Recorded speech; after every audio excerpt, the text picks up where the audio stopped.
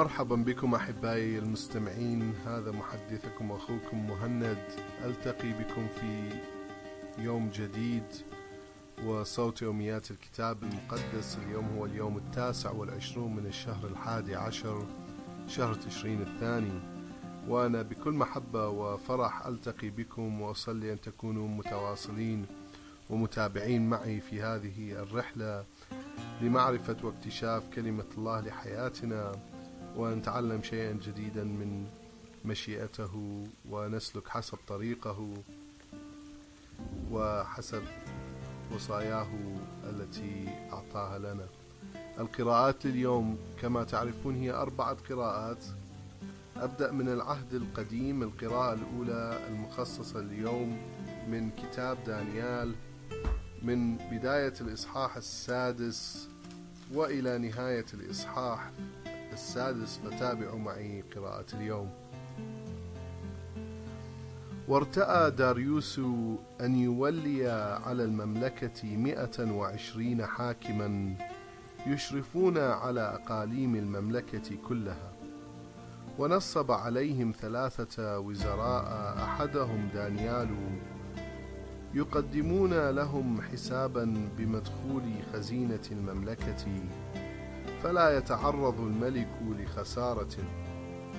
فأبدى دانيال تفوقا ملحوظا على سائر الوزراء والحكام بما يتميز به من روح حاذقة، ونوى الملك أن يوليه شؤون المملكة كلها. فشرع الوزراء والحكام يلتمسون عليه علة اقترفها بحق المملكة، فأخفقوا، لأنه كان أمينا لم يرتكب خطأ ولا ذنبا. فقال هؤلاء الرجال: لا نجد ذنبا نتهم به دانيال إلا إذا وجدنا علة من نحو شريعة إلهه. عندئذ اجتمع هؤلاء الوزراء والحكام في حضرة الملك قائلين: لتعش أيها الملك داريوس إلى الأبد. إن جميع وزراء المملكة وقادة الحرس والحكام والمشيرين والولاة قد تداولوا فيما بينهم على إصدار أمر ملكي صارم يعلن فيه أن كل من يرفع طلبة إلى إله أو إنسان سواك أيها الملك لمدة 30 يوما يطرح في جب الأسود.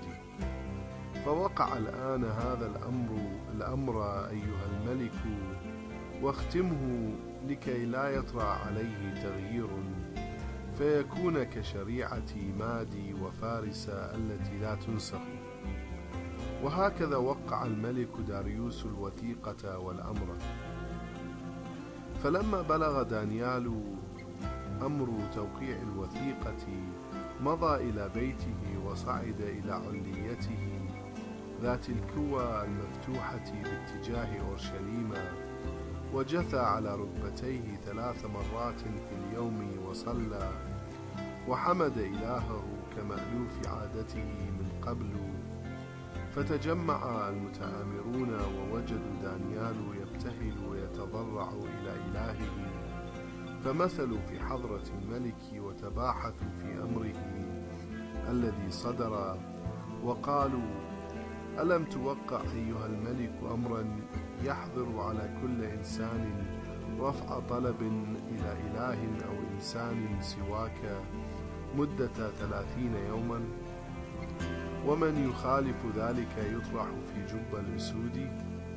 فأجاب الملك: الأمر صحيحا كشريعة مادي وفارس التي لا تنسخ. حينئذ قالوا للملك أن دانيال أحد مسبيي يهوذا قد استهان بك ولم يأخذ الأمر الذي وقعته بعين الاعتبار، بل ها هو يرفع طلباته لإلهه 3 مرات في اليوم. فلما سمع الملك هذا الكلام تولاه غم شديد، ووطن النفس على إنقاذ دانيال، ولكن لم تجدي جهوده التي بذلها حتى غروب الشمس في تخليصه. ثم تجمع المتآمرون في حضرة الملك للمرة الثانية وقالوا له: اعلم أيها الملك أن شريعة مادي وفارس تنص على أن كل نهي أو أمر يوقعه الملك لا يتغير. عند ذلك أمر الملك فأحضروا دانيال وطرحوه في جب الأسود. وقال الملك لدانيال: إن إلهك الذي تعبده دائما هو ينقذك.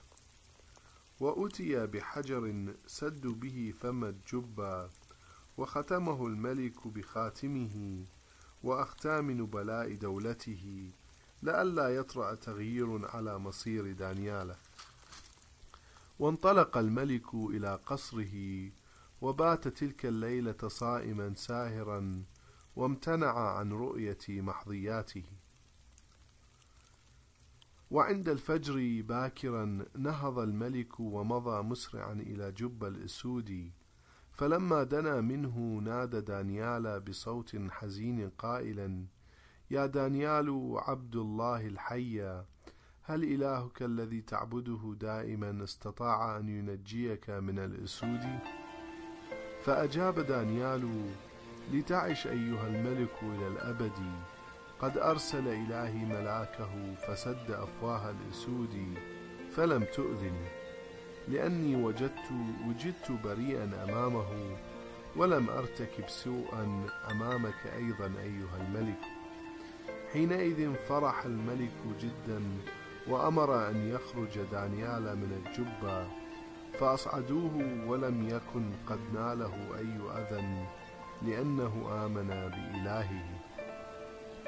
ثم أصدر الملك أمره فأحضروا المتآمرين الذين اتهموا دانيال وطرحوهم في جب الأسود مع أولادهم ونسائهم، وما كادوا يصلون إلى أسفل الجبة حتى بطشت بهم الأسود وهشمت عظامهم.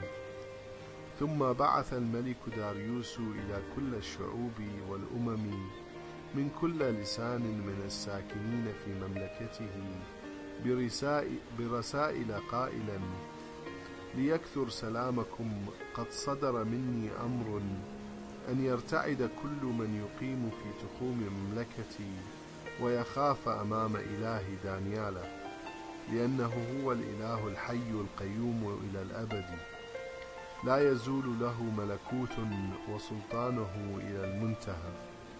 هو ينجي وينقذ ويجري الآيات والعجائب في السماوات والأرض، وهو الذي خلص دانيال من أنياب الأسود.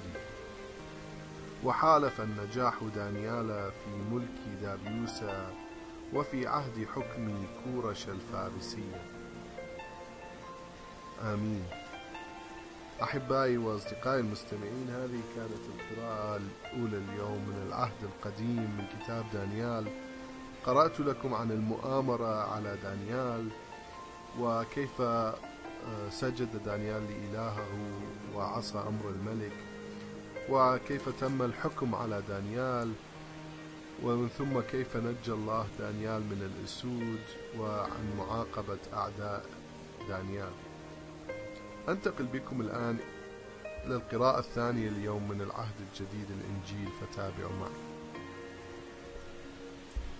القراءة اليوم من الإنجيل من رسالة بطرس الثانية ستكون من بداية الإصحاح 3 وإلى نهاية الإصحاح، وهي بذلك ستكون نهاية رسالة بطرس الثانية، فتابعوا معي.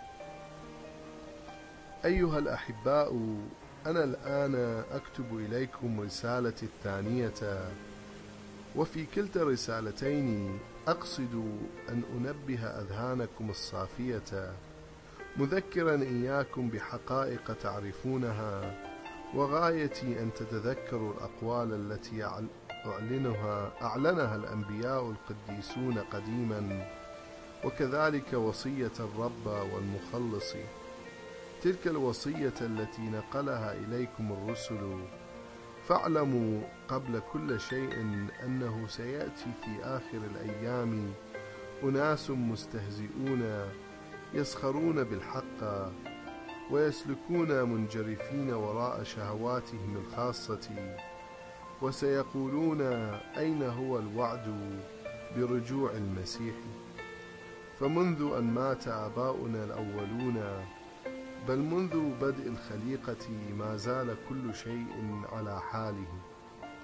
إنهم يتناسون عمدا أنه بكلمة أمر من الله وجدت السماوات منذ القديم، وتكونت الأرض من الماء وبالماء، وبكلمة منه أيضا دمر العالم الذي كان موجودا في ذلك الزمان إذ فاض الماء عليه. أما السماوات والأرض الحالية فستبقى مخزونة ومحفوظة للنار بتلك الكلمة عينها إلى يوم الدينونة وهلاك الفاجرين. ولكن أيها الأحباء، عليكم أن لا تنسوا هذه الحقيقة، أن يوما واحدا في نظر الرب هو ك1000 سنة، و1000 سنة كيوم واحد. فالرب إذن لا يبطئ في إتمام وعده كما يظن بعض الناس، ولكنه يتأنى عليكم، فهو لا يريد لأحد من الناس أن يهلك، بل يريد لجميع الناس أن يرجعوا إليه تائبين. إلا أن يوم الرب سيأتي كما يأتي اللص في الليل. في ذلك اليوم تزول السماوات محدثة دويا هائلا، وتنحل العناصر محترقة بنار شديدة، وتحترق الأرض وما فيها من منجزات. وما دامت هذه الأشياء جميعا ستنحل، فكيف يجب أن تكونوا أنتم أصحاب سلوك مقدس يتصف بالتقوى، منتظرين يوم الله الأبدية وطالبين حلوله بسرعة؟ ففي ذلك اليوم تنحل السماوات ملتهبة وتذوب العناصر محترقة.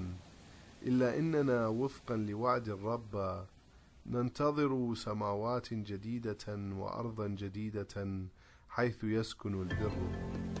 فبينما تنتظرون إتمام هذا الوعد أيها الأحباء، اجتهدوا أن يجدكم الرب في سلام، خالين من الدنس والعيب، وتأكدوا أن تأني ربنا في رجوعه هو فرصة للخلاص. إن أخانا الحبيب بولس قد كتب إليكم أيضا عن هذه الأمور عينها بحسب الحكمة التي أعطاه إياها الرب. وما كتبه في رسالته إليكم يوافق ما كتبه في باقي رسائله. وفي تلك الرسائل كلها أمور صعبة الفهم يحرفها الجهال وغير الراسخين في الحق، كما يحرفون غيرها أيضا من الكتابات الموحى بها، فيجلبون الهلاك على أنفسهم. أما أنتم أيها الأحباء، فإذ قد تنبهتم إلى الخطر قبل حدوثه، احذروا أن تسقطوا عن ثباتكم بالانجراف وراء ضلال الأشرار، ولكن ازدادوا نموا في النعمة وفي معرفة ربنا ومخلصنا يسوع المسيح، له المجد الآن وإلى اليوم الأبدي. آمين. أحبائي المستمعين، هذه كانت القراءة من العهد الجديد من رسالة بطرس الثانية. قرأت لكم عن مجيء الرب الثاني وهو أكيد وقريب، وهذه التفاصيل التي كان يتكلم بها بطرس الكنيسة. أنتقل بكم الآن إلى القراءة الثالثة اليوم من كتاب المزامير. القراءة اليوم من كتاب المزامير لا نزال في المزمور 119 من بداية العدد 129 إلى نهاية العدد 152، فتابعوا معي قراءة اليوم. ما أعجب شهاداتك، لذلك تراعيها نفسي. فتح كلامك ينير الذهن ويهب البسطاء فهما. فغرت فمي لاهثا اشتياقا إلى وصاياك. التفت إلي وتحنن علي كما تفعل دائما مع محبيك. ثبت خطواتي في كلمتك ولا تدع أي إثم يتسلط علي. حررني من ظلم الإنسان فأحفظ وصاياك. أضئ بوجهك على عبدك وعلمني فرائضك. فاضت من عيني ينابيع دمع لأنهم لم يراعوا شريعتك. عادل أنت يا رب وأحكامك مستقيمة. أصدرت أوامرك بعدل وبأقصى الأمانة. أتميز غيرة في داخلي لأن أعدائي تغاضوا عن كلامك. أقوالك ممحصة نقية وعبدك أحبها. صغير الشأن أنا وحقير ومع ذلك لم أنس وصاياك. عدلك عدل أبدي وشريعتك حق. استولى علي الضيق والشدة ولا لذة لي إلا بوصاياك. شهاداتك عدل إلى الأبد، فهمني إياها فأحيا. صرخت إليك من كل قلبي فاستجب لي يا رب. وسأراعي شرائعك. إياك دعوت فخلصني لأطيع شهاداتك. استيقظت قبل الفجر واستغثت رجائي في كلامك. الليل كله أظل مستيقظا أتأمل في أقوالك. استمع لي يا رب بمقتضى رحمتك وأحيني بموجب أحكامك. اقترب مني الساعون وراء الرذيلة البعيدون عن شريعتك. إنما أنت يا رب أقرب إلي ووصاياك كلها حق. منذ القديم عرفت من شهاداتك أنك وضعتها لتثبت إلى الأبد. آمين. أحبائي المستمعين، هذه كانت قراءة من المزامير اليوم. أنتقل إلى القراءة الأخيرة معكم من كتاب الأمثال، فتابعوا معي. قراءة اليوم من كتاب الأمثال، أمثال وحكم النبي سليمان، ستكون من الإصحاح 28 العدد 21 و22. المحاباة نقيصة، ومن أجل كسرة خبز يرتكب الإنسان الإساءة. ذو العين الشريرة يسعى مسرعا وراء الغنى ولا يدرك أن الفقر مطبق عليه. آمين. أحبائي وأصدقائي المستمعين، وبهذه القراءة أكون قد وصلت إلى نهاية قراءة المخصصة لهذا اليوم من كلمة الله الكتاب المقدس. أصلي أن الكلمة كانت بركة عليكم جميعا، وإلى أن نلتقي معكم في قراءة جديدة اليوم غد. أترككم بنعمة الرب.